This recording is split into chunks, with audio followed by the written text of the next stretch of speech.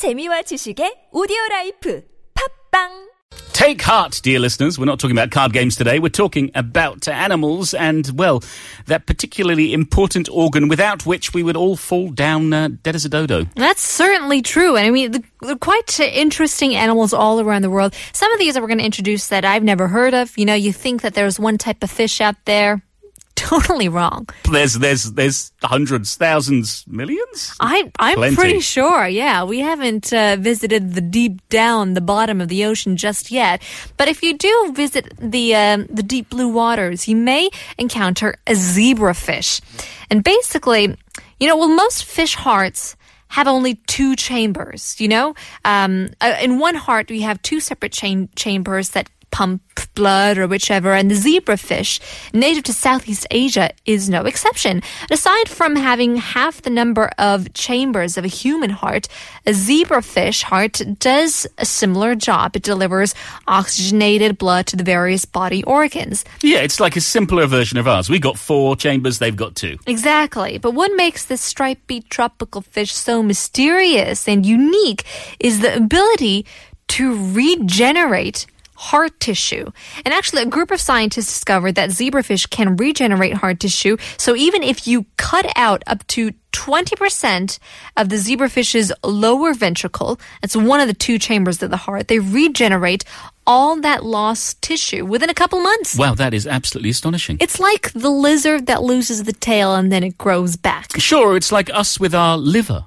If we are a liver donor and we give a part of our liver away for a transplant, it grows back. Isn't that amazing? I didn't know about that for our human bodies as well. But what's more interesting is that 70% of human genes are found in the zebrafish. I think we share about over 90% with primates. Sure, with certain primates more than others. Yeah. It certainly is interesting, but that's the reason why they're growing in popularity in medical research labs around the world, and scientists are using them to study human diseases and figure out what can be the cure, what can be the cause, and things like that, thanks to these zebrafish. Well, one wonders if we can get something from them and also start to regenerate heart tissue ourselves. I know. Can you imagine if we were just able to grow a whole heart back?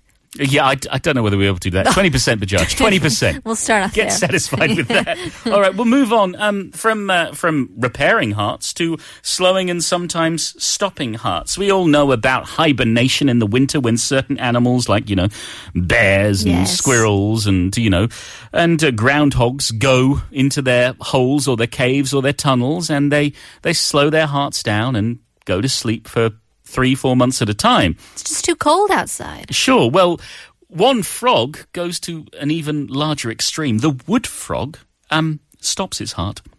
Stops its heart? Yes. They're quite distinctive in the way that they look. They've got a black marking over their eyes that makes them look like they've got a robber's mask on. And they're found throughout the forests of Alaska and the northeast, of the United States. And they're known to be the only frog that lives north of the Arctic Circle. So they're living in very, very cold conditions. So the thing is, in winter, they don't just get cold. 2/3 of the water in their body turns to ice. So they're actually freezing. Basically, what you have in your hands is a frozen frog. If you pick them up, they wouldn't move. If you bent one of their legs, it would actually break. So don't do that. Well, no, I'm not recommending it. Yeah. But the thing is, that the most fascinating, fantastic thing is, this weird physiological thing is going on inside their bodies. Their hearts actually stop beating, and their blood no longer flows, but they're not dead. Yeah, they come back to life? Well, that's the thing. The temperature rises.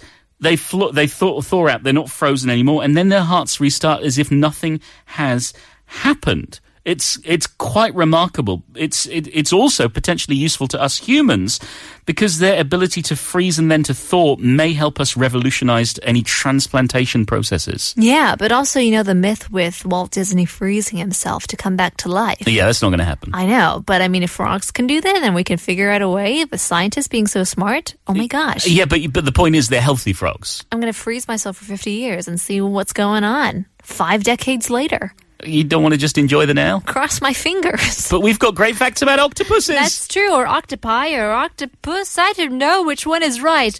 Actually, it's actually octopuses and not octopi. Let's just be clear about that. Once and for all. If the word octopus comes from Latin, then octopi would have been correct. But the word octopus comes from ancient Greek, where its plural is octopodes.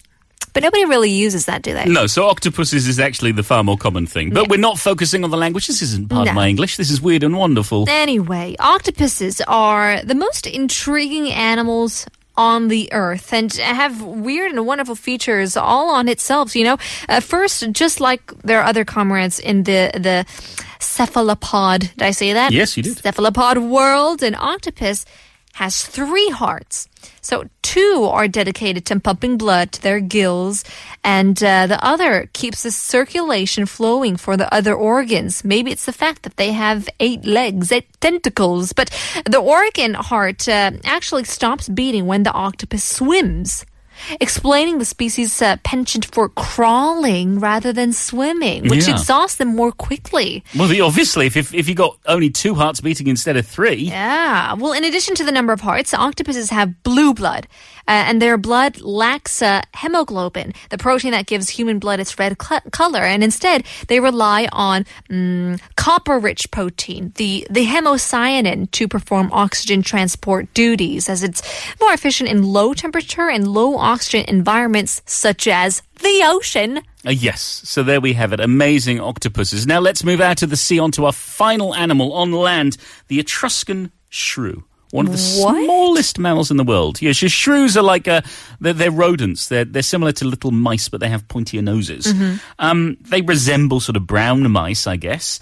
And these Etruscan shrews, they weigh only about 2 grams on average. So they're absolutely tiny. They've got a body length of about 4 centimeters, not including the tail. And they're very fast. They've got a very fast metabolism. And they have to eat about 1.5 to 2 times their own body weight every single day. Yeah. That's so much. That is so much, but that's because, well, their heart is beating so fast. You see, generally speaking, the smaller an animal is, the faster its heart rate is. If you compare an elephant to a mouse, an elephant's heart rate is much slower. Ah, okay. Yeah. So this small Etruscan shrew's heart rate increases exponentially to about 800 to 1,200 beats per minute. How many do I? You're anywhere between 60 and 100 just right now. If you're running, you might get up to 120 or something like that. Well, I think it's the fact that because they're so small and they run around like crazy, you said they were fast, and you got to imagine how much their heartbeat rate may rise. Yeah, it is. It's all about that fast metabolism. So they're like smaller than your finger. Yeah, they're absolutely tiny. Oh my gosh. Have you ever seen one? Only pictures, only on television, never in real life. But I'd love to meet an Etruscan shrew one day. Maybe we can compare heartbeats. It's the end of part 3. Here's Scouting for Girls. Heartbeat.